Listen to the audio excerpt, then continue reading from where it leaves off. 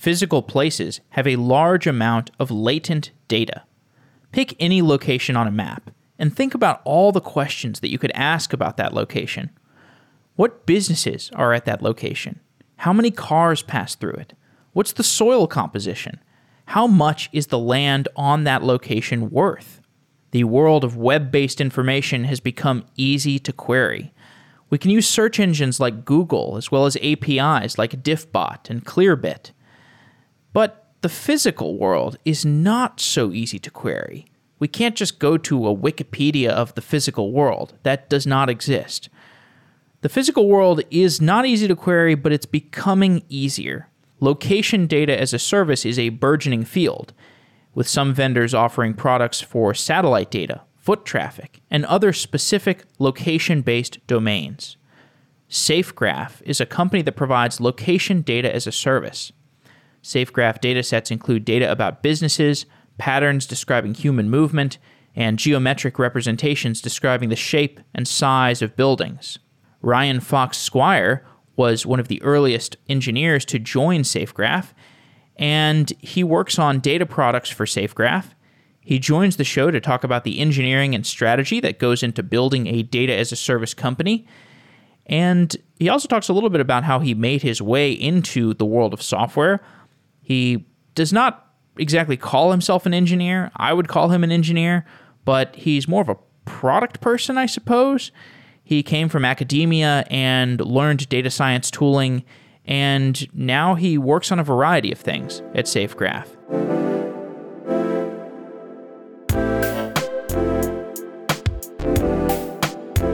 Ryan Fox Squire, welcome to Software Engineering Daily. Thank you. Pleasure to be here. I've asked this question in some other episodes, but it's worth exploring again. We have computation as a service from AWS. Why don't we have data as a service? Yeah, so I think that we do more and more. I think it's a growing area, but I think that historically it's been very difficult for companies to work with data in general, and especially work with outside data. So I think one of the trends that I think is changing is that companies are getting better at working with data. They're getting better at collecting their own data and using their own data to guide their own decisions. But even just in the last 5 years, the tools around that have grown immensely. And I think it's becoming easier and easier. You no longer need to have a giant team of data engineers and data scientists to extract sort of basic insights from data. Those people still have valuable skills and are still helpful in many cases, but there's just so many more tools and platforms now that make it easier to work with data that I think that is now creating more opportunity for there to be companies that exclusively all that they do is provide data sets for those users. And there are some paid data providers. There's also publicly available data providers. Can you break down the different types of data providers that are out there?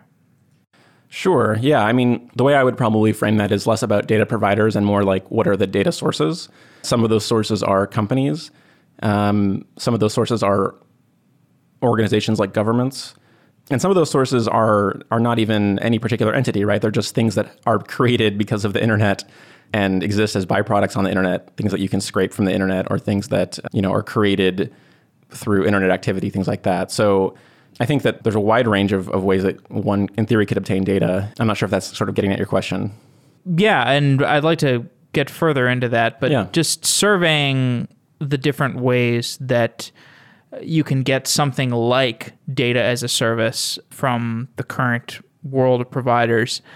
I did see a team at Google posted a list of data sets that are publicly available recently. I think Google actually has maybe an entire team that is working on data set aggregation.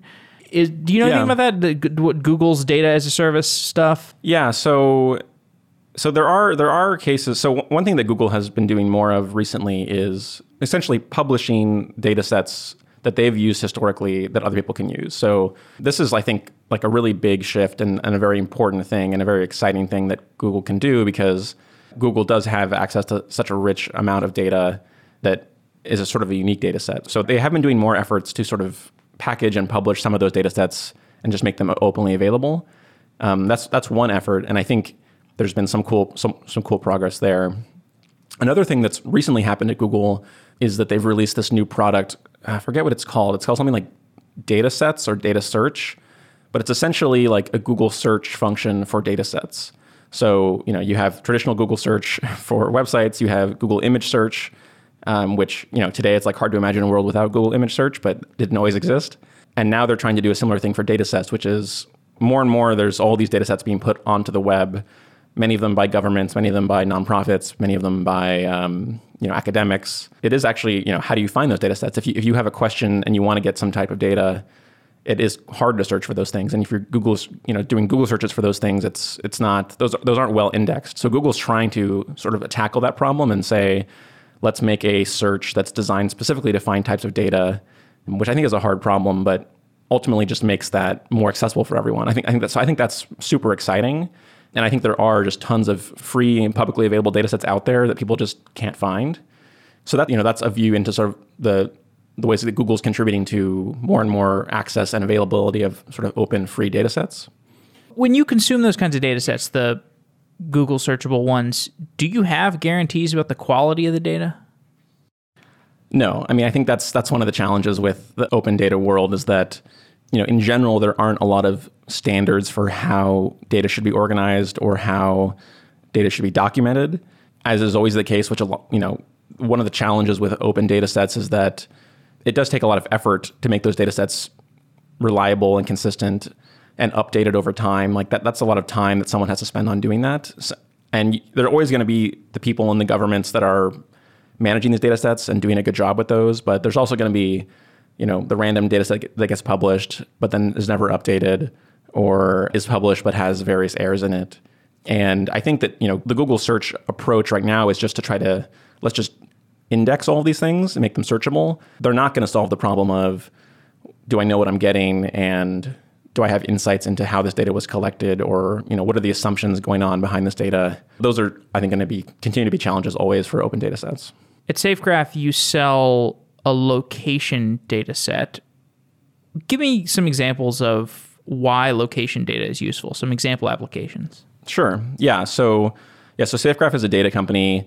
We're focused on trying to produce these high quality data sets about the physical world. And in particular, we're focused on understanding points of interest or places, particularly commercial places of interest or places that consumers would go to spend time or money. So all of the hotels, all of the airports, all of the restaurants, all of the malls, all these things. I think there's a couple of reasons why places and focusing on those types of data is very interesting. One is that, right, lots of stuff happens in the physical world, right? Lots of things are happening, and place, or more generally space, is a very powerful indexing key or join key for lots of other data sets. Space and time, and in the physical world, those are sort of the most important dimensions to any type of data, right? So many types of data that are collected also could be associated with space or time. And we think that places is a particularly important dimension to be able to index and catalog on. So that's sort of general. I can give you some specific examples of how our places data is being used. Sure, yeah. Yeah. So when we think about the typical Safegraph customer, there's a couple different dimensions, I think, to consider. One is sort of what are the different type of industries that are using the data. And then the other is what are the types of users or types of people that are actually using data in those industries.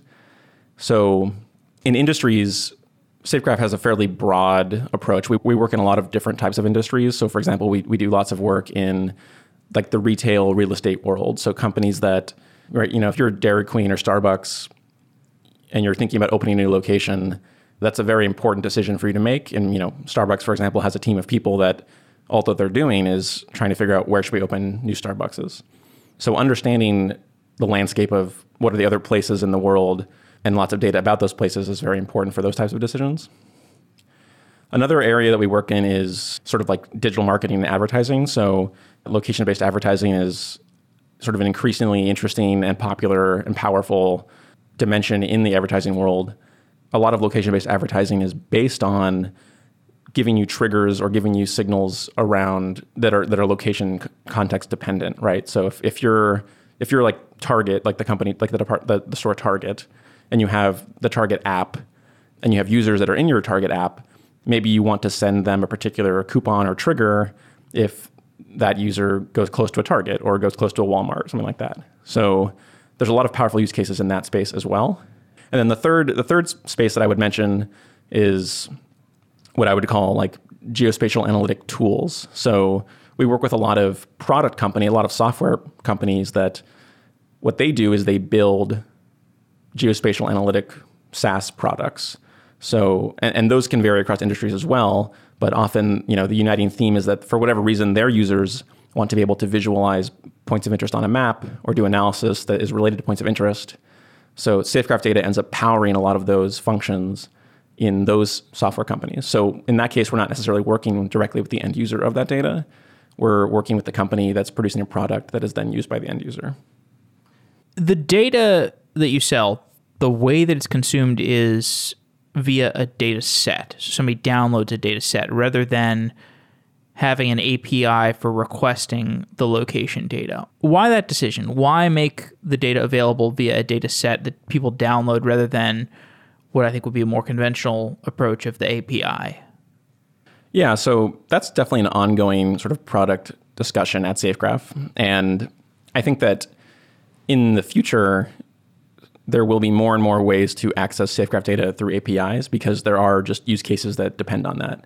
In the beginning, we sort of made a decision to, I think as often is the case at a startup company, right? Let's do the simplest thing we can to add value to our customers. And in the beginning, we realized that a lot of our customers were quite happy to get the data as a bulk download. Part of that is because many of our customers are, for example, technology companies or they're building their own SaaS products, and they're ultimately going to stand up the entire data set in their own infrastructure to interact with their products or interact with their production systems however they want. So they're quite happy to essentially just be delivered a bunch of data through the cloud that they will download or stand up however they want. I think we do often discuss with customers their needs around like more sort of real-time or on-demand querying through APIs. And I think just the way it's played out so far is our customers don't need that to get the value. But there's other types of customers that certainly will want that, and that's definitely something that Safegraph will do eventually. But it really has just been sort of guided by what our customers are doing and what they care about. And it's turned out that most of them are quite happy to get the full download. The location data that you sell, there's a set of information about places, geometries, and patterns of foot traffic. Describe the types of data.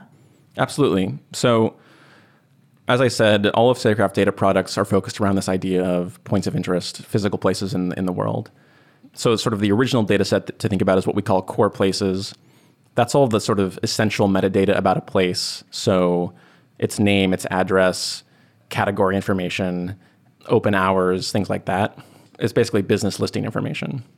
The second data set we have is called geometry, and this is more focused on geospatial data about those points of interest. So many customers don't just want to know where is a POI in address space, U.S. address space. They want to know where is that POI in geospatial coordinates terms. So, a latitude, longitude for that POI. We also have additional geospatial information besides that sort of building centroid. For example, we have building footprints, polygons, sort of two-dimensional projections of these businesses in lat-long coordinate space. So, and so we know sort of precisely what is the actual footprint of this business occupying. We also have another big dimension of the geometry product is what we call spatial hierarchy information. So is this POI inside another POI? Is this a Starbucks that's inside a Target? Or is this a Subway that's inside a Costco? Or is this a business that's inside a mall? Sort of trying to understand the spatial relationships of these places is another big dimension that we do in geometry. And then the final product called patterns, as you said, it's summarizing human movement or foot traffic around these places. And that sort of provides a whole other rich dimension to understand what's going on with these places. So that data set includes things like how many people are coming to visit this place every month? What are the popular times of day that people are coming to visit this place? When people travel to visit this place, on average, how far are they traveling to get there? On average, what are the census areas of visitors to this place? Things like that. So that data set obviously connects interestingly to the geometry and the core POI, the core places data, but it sort of also has orthogonal information to it. And all those data sets, right, are all has sort of share the same primary key, which is this unique place ID for places that Safegraph maintains. So some of our customers buy all 3 of those data sets and join them all together based on this unique place ID. Some customers only buy some of those data sets. It really depends on what they're doing. As you said, this patterns data has a population of people that are anonymized. It's I think the number I saw was 46 million anonymized mobile devices and the places that they visit. And then the data about individual user traffic is not revealed, but you're able to provide some detail about the users who are visiting these different places by providing the counts of different users from different census block groups. Can you explain what a census block group is and explain how that could be used to infer something from this anonymized data set? Yeah, totally. And these are like the details that I get super excited about. So happy to talk about this. So first of all, what is a census block group? So a census block group is the finest grain division of the United States that the U.S. Census Bureau maintains, right? So the U.S. Census Bureau divides the whole United States up into sort of Russian doll, hierarchical, increasingly granular divisions, territory, right? We have states at the high level. We have counties. Within counties, you have different types of census areas called things like tracts or blocks or block groups. And the block group is the sort of highest resolution area that the census reports all of its data for. So those areas are on average going to hold something like 1,000 households or something like that. So they're relatively high resolution, and the census, we're doing another census in 2020 here, but the census tracks a huge amount of data in all of those areas, right? It's this monumental service that the federal government does. So it's a very rich data set keyed on these census block group areas, these census block group. So the way that Safegraph works with that data is that, right, I think one of the things that is part of the value proposition of a company like Safegraph is that things like individual location data is a very sensitive type of data. And there's a lot of questions that you might want to ask about population dynamics or human movement that don't actually require having visibility or access to individual devices or individual people data. It's just, if you want to know what's the most popular time of day that people visit a McDonald's, you just don't care about individual visiting times. You only care about the aggregate visiting times. And so one of the things that Safegraph does is it tries to help manage all those privacy concerns on behalf of our customers so that some of the data that we work with is more sensitive than the data that we're sending to our customers. And that's part of sort of the value prop of what we're offering. So for example, right, one of the things that you mentioned is that for any given point of interest, one thing that's very interesting is to think about on average, what is the sort of type of person visiting this place? And that's a question that you can answer in generic terms without having to discuss sort of individual privacy details. So we can say on average, people that visit this McDonald's come from these types of census block areas. And therefore, on average, they're going to have these types of demographics, these types of household incomes, these types of jobs, things like that. So that data obviously is super rich and valuable. If you're trying to decide where to open a McDonald's, you care a lot about what are the types of people that are doing commerce in this area or living near this area. And that's a big part of what I think is valuable about the Safegraph Patterns product. Yeah, one example I saw that resonated with me was, I think you did a study that Starbucks visits declined 6.8% in San Francisco after the open bathroom policy was implemented. Right. So yeah, so the first thing to clarify about that is that, so one of the things that Safegraph does is we actually donate a lot of data to academics who are doing economic research or economic development research or sociology research.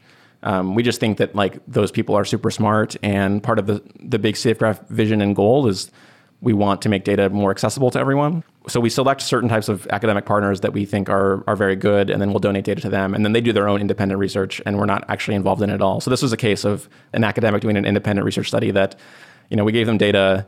They came back many months later, and they're like, hey, we found this really interesting thing. We're publishing it. We're like, okay, cool.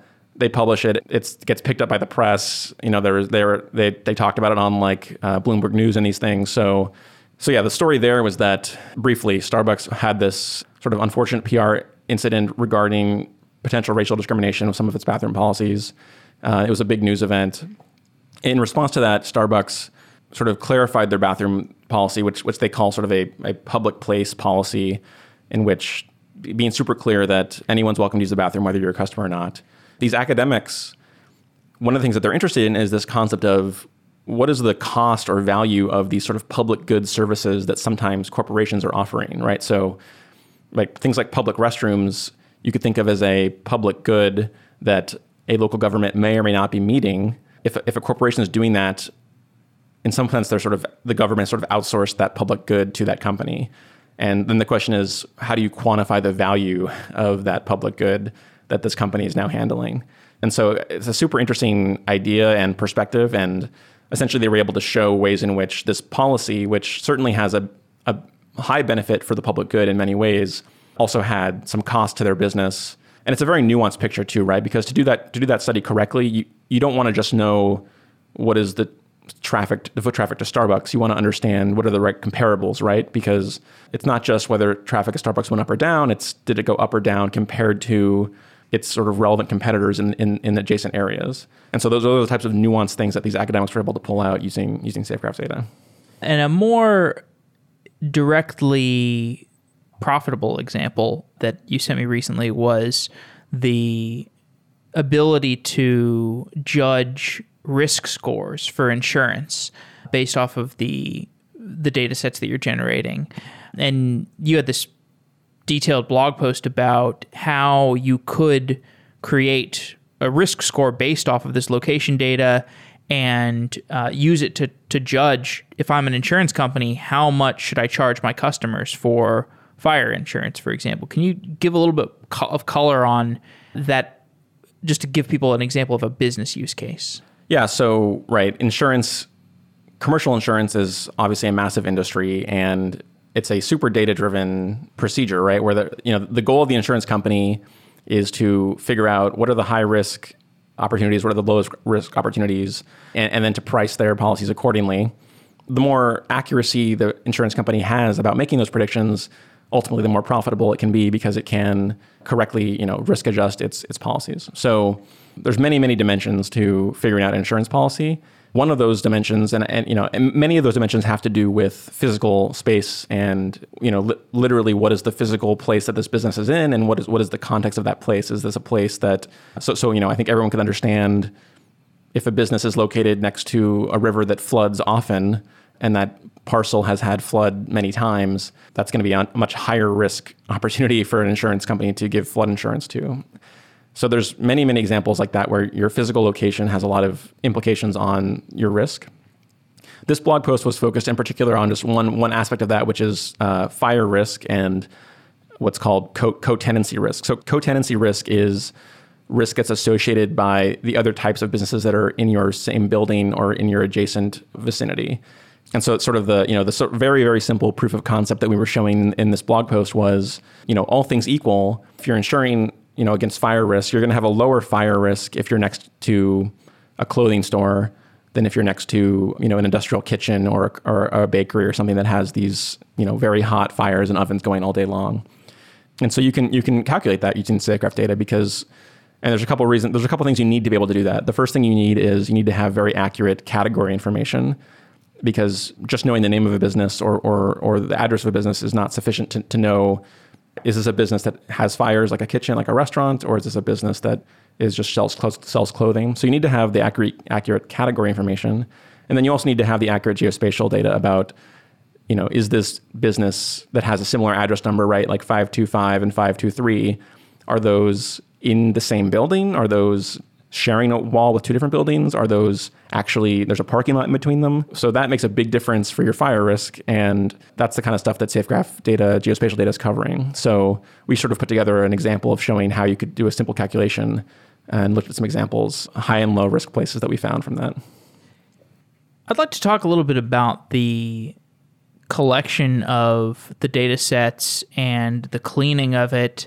My understanding is that the data sets that you've collected at Safegraph, there's no one weird trick to generating them. It's a combination of buying from some providers, getting from some free providers, like maybe the census, and also a matter of scraping the internet to, for example, If you have, well, you could imagine all kinds of things that you would want to scrape off the internet, maybe hours of operation, things like that.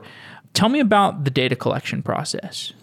Yeah, I mean, I think you're on the right track there, which is that it's multifaceted, and there's not just one solution or one source that we're using. Safegraph data is built from thousands and thousands of sources that we're ingesting, and many of those sources are things that we're finding publicly available. Some of those sources are things that we're buying or are managed by governments like Census, right? Census is an incredible resource that's technically open source. And so, yeah, we're using all those types of things. I think, so it's actually not, I mean, there's challenges, but it's not that hard to scrape the content of like 10,000 websites. I mean, there's some technical challenges there, but I think what's hard about it is taking all that raw data and combining it into a common schema. Even if you imagine, for example, scraping or crawling the store locator of a restaurant, let's say a chain restaurant that has 10 locations in California. They list all those locations on their website. Safegraph's going to go grab that information to know where to know the addresses for those locations. That part's not hard. The hard part is that data structured the same way or different than the other 999,000 websites that we're scraping? How do we make sure that we're getting the right information from that page? How do we do that in a programmatic and automatic way? Right? It's not scalable for us to sort of manually configure 10,000 different scrapers. So how do we build systems that can find that information programmatically, automatically, bring it in, handle all the millions of edge cases that we hit where, like you mentioned open hours, right? Like, so that's a good example. We scrape open hours from things like store locators, and it seems like that should be straightforward. But of course, every store formats their store open hours differently. And then you have these, all the cases you could imagine come up where suddenly in the field where they're supposed to be open hours, they just write "coming soon!" ! Right. Or, in the store, in the open hours, they say open till 2 a.m. and they don't have an open time. They just have this sort of closing time. So there's like a million things like that happen when you're doing this really at scale. And I think that's the hard part. That's where like the sort of engineering and machine learning comes in to handle those types of cases. Have you looked at Diffbot at all? I'm not sure if I'm familiar with Diffbot. Diffbot's cool. It's one of my, gets the Software Engineering Daily Award for most underrated API. It's a system that takes unstructured web data and structures it. If nobody's, I don't know if you're on the scraping team or whatever, but if you haven't looked at Diffbot, you definitely should. Basically, like any, if you take just a random web page and you want to query that web page for all the entities that are on the web page, like it uses a lot of natural language processing and figures out like the entities, right? Rather than having to scrape the HTML and parse the HTML and figure out what are the entities on this page, you can just use Diffbot, query it for the entities. Like, oh, there's places on this page. Maybe I'll query that a little bit deeper. Right. That's one of the more interesting, actually, what I would call it a data as a service company. Yeah, that's interesting. I know we have looked at a bunch of things like that. And I think one of the sort of surprising things to me that I didn't expect when I was looking at a lot of these vendors is that I realized there's sort of two different types of like large scale scraping that happens. One is the type that we're doing, which is we want to scrape a small amount of data from 10,000 web pages. The other type is essentially the use case of I want to scrape all of Amazon's inventory or all of United.com flights inventory, which is I want to scrape a huge amount of data from a single web page. And I haven't examined all these solutions in detail, but one thing I found is that a lot of those solutions are better at those latter types of use cases where we're going to crawl 10,000 pages from Amazon.com and pull out all the product listings. But it was much harder to generalize those solutions to I want to find the 10 restaurants on 10,000 web pages that all have sort of different formatted entities. So that's all to say that I think that there are definitely ways to automate this. That's some of the stuff that we're doing in-house. When we looked at vendors for this, we found that, we thought we'd be able to outsource a lot of this, but in the end, we just ended up needing more control. And our error tolerance is also quite low. I think that's another difference, I think, is that many use cases of scraping, you don't care if you're getting some things wrong. Yeah. It depends on what you're doing. But at Safegraph, we like really care a lot about getting every single thing right. That just makes it like a different type of problem in some ways. Definitely. Did you work on the scraping infrastructure?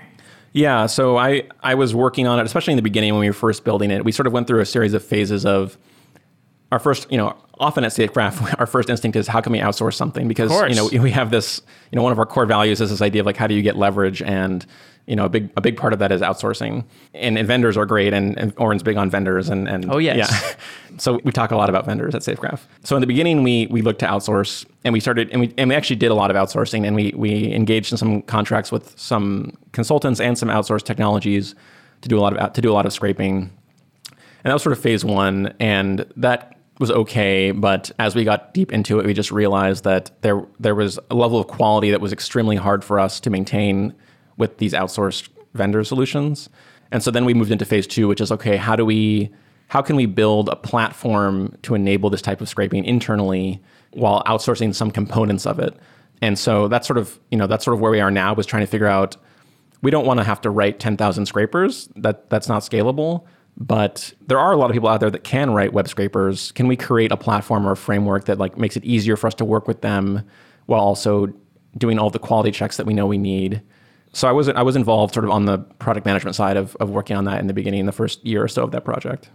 Is it costly or bandwidth intensive or anything to build a scraper, or is it cheap enough? In general, I think a single scraper is pretty cheap. What we didn't anticipate, or what we didn't anticipate, and what we learned was that the complexity really was just figuring out how to handle all of the edge cases that come up when you're doing this at a really large scale. So I think that was what was hard for us to anticipate in the beginning. Was, okay, well, we did 10 of these ourselves. It seemed pretty straightforward. Like, let's see if we can outsource this. And then when we're doing thousands and thousands of them, there's just all these things come up. And so a big part of what we've been building is, how do we automate the QAing? How do we automate the evaluations? How do we provide feedback automatically to whoever actually is the person working on that scraper or configuring that scraper when we can't configure it automatically? So I think like doing a single one is cheap, but there's like an exponential difficulty that happens when you start doing many of them. And that's just been like the surprising thing to me, was that it wasn't like doing 1,000 of them was 1,000 times harder. It was like, doing 1,000 times squared harder.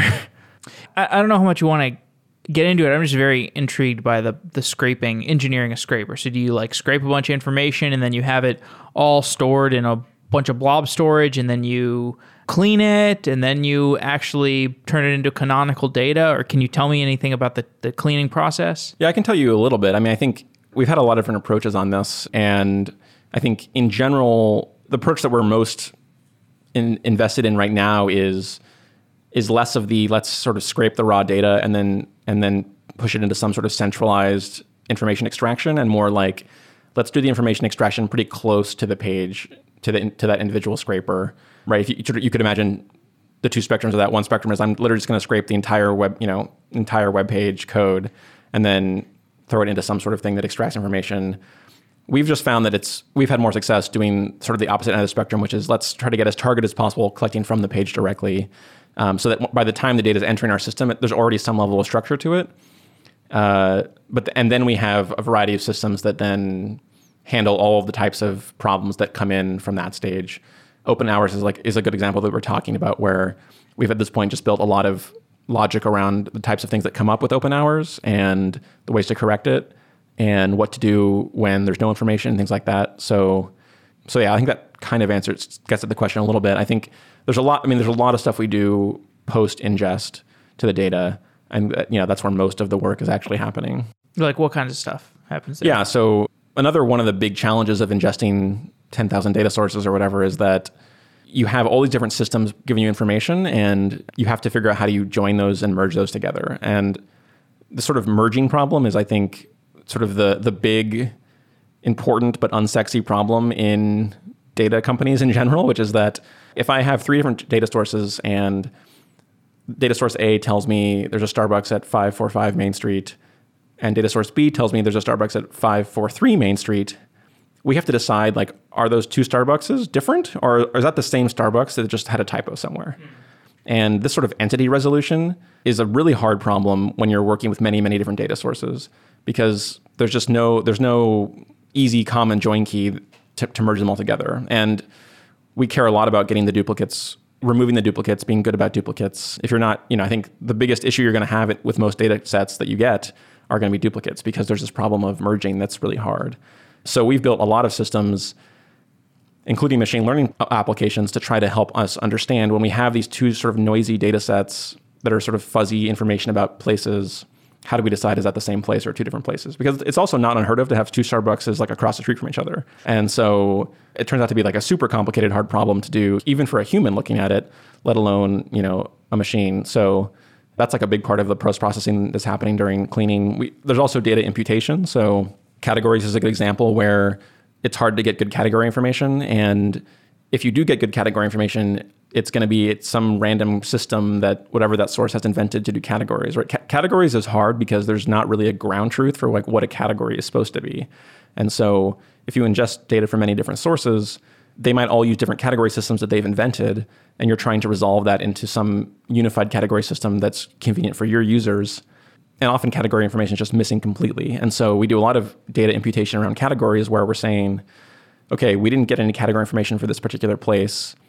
Let's use everything else we know about this place to make a good guess about what we think the category is, which is also like a very fun machine learning problem. And so, so those are some examples of the types of transformation that we're doing to the data once we get it before we send it out.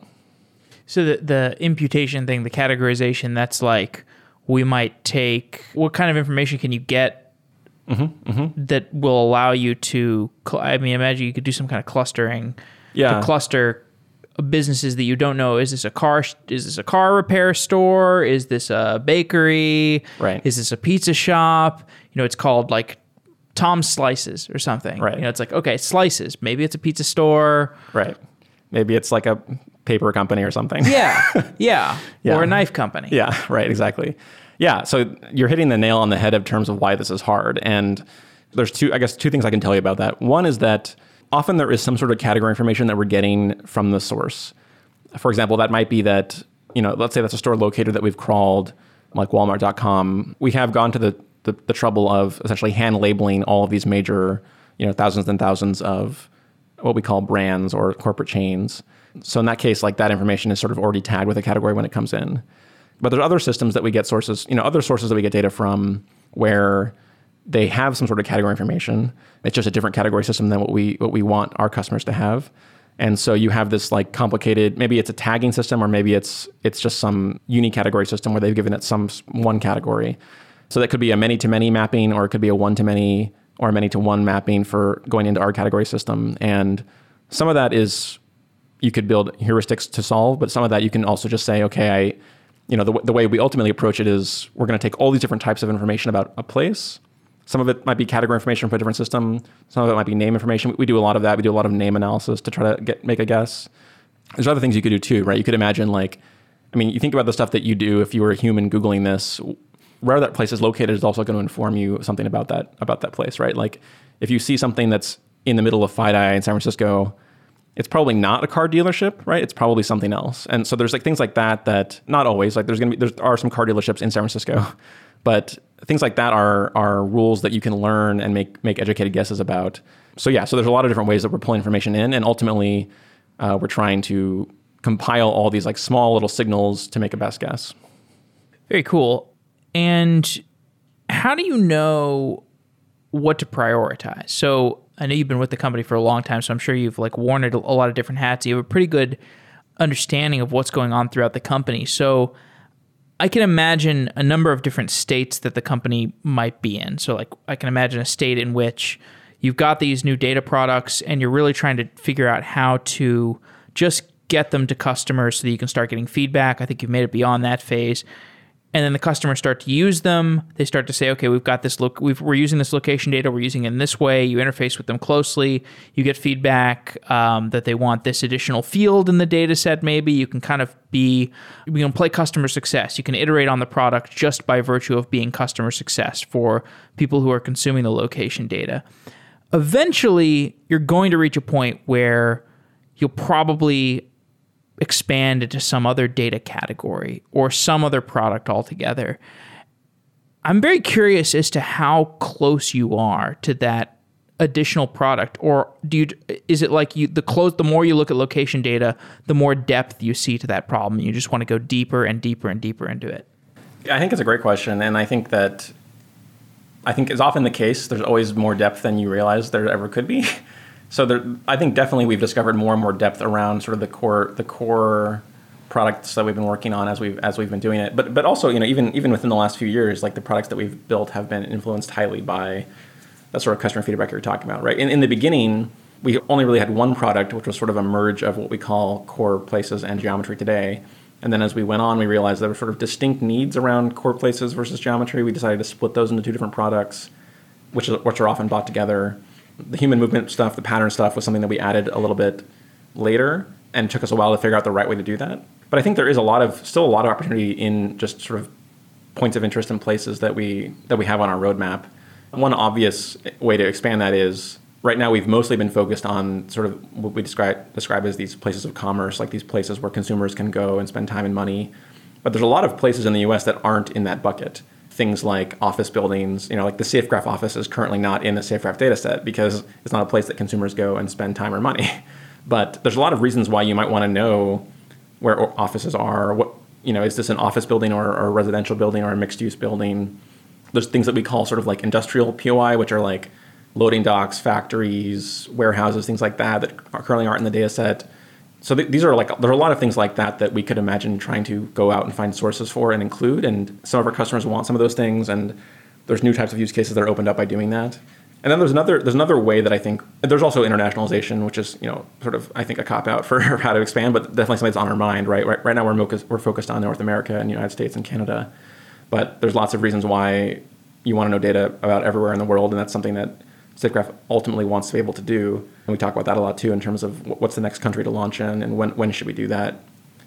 Just in this last year, we added Canada, so that was new for us just in the last 6 or 12 months. So there's internationalization stuff. And then the final thing that I would add, I'm just giving like a laundry list of our product roadmap here, but the final thing I would add is that there's what I would put under the bucket of quote unquote integrations. So, right, we talked earlier about mostly SafeGraph data is delivered as sort of a bulk download, and many of our customers are quite happy with that. But there's a lot of innovation and iteration we can do on sort of this delivery component of the data. And in some cases, that means delivering the data into other types of systems that people want to use it in. For example, like one of the largest, most prolific geospatial analytics software is this company called Esri. And a lot of people use Esri today for a variety of things, and a lot of people want to use SafeGraph data inside Esri. And so we've actually done a lot of work to make it easier to use SafeGraph data inside Esri. Sometimes that's by partnering directly with Esri, and in fact now like some of SafeGraph data is natively in the Esri product. Some of that's also just helping figure out, is there anything we can do to make the data easier? Is there a different type of format or a different type of ingest delivery style that we can do that would make it easier to ingest it into these platforms? So I think there's a lot of stuff there too that we haven't done that we could do. So I think there's a lot of things to do sort of around this core value proposition of physical places. No, I think that's pretty fair. People use Spark for ETL because it's more flexible. ETL it from your data lake into your data warehouse. Maybe in some cases that data warehouse is Spark itself. It's not exactly a data warehouse, but right. can function as one. Right. That's sort of how we do it at SafeGraph today, right? Like SafeGraph, our quote-unquote data warehouse is essentially just AWS S3 that is organized in different ways. And then, we're a small team, and we're a fairly technical team, so we're quite comfortable to go in and write Spark jobs to query against that data. But I can imagine in the future, right, maybe we want to have people working with that data at SafeGraph that aren't data engineers or aren't super technical, and we want to have a way to let them write SQL on that more easily, things like that. So yeah, I think that it depends on what the user of the data needs and how you're trying to deliver that. I think it also, data warehouses, you have to make decisions and assumptions about how you're structuring that data, so that determines how you can query it. And sometimes that's fine and that's what you want, but other times that's going to limit what the user can do. So those are all the considerations you have to think about when you're building that pipeline to put the data in. Do you use Databricks or Amazon? So we're heavy users of Amazon and Databricks. We're using Databricks every day, both for ad hoc things and data exploration, but also like building pipelines and running jobs and things like that. So yeah, we use Databricks a lot.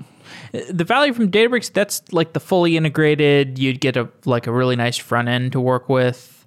Yeah, I think I would say there's two value propositions that I see in Databricks. One is it manages your AWS resources for you, so you don't have to have you don't have to spend much time on sort of like the DevOpsy, like setting up resources, setting up servers. It's very easy to like click a button in Databricks, spin up a cluster, and start working with it.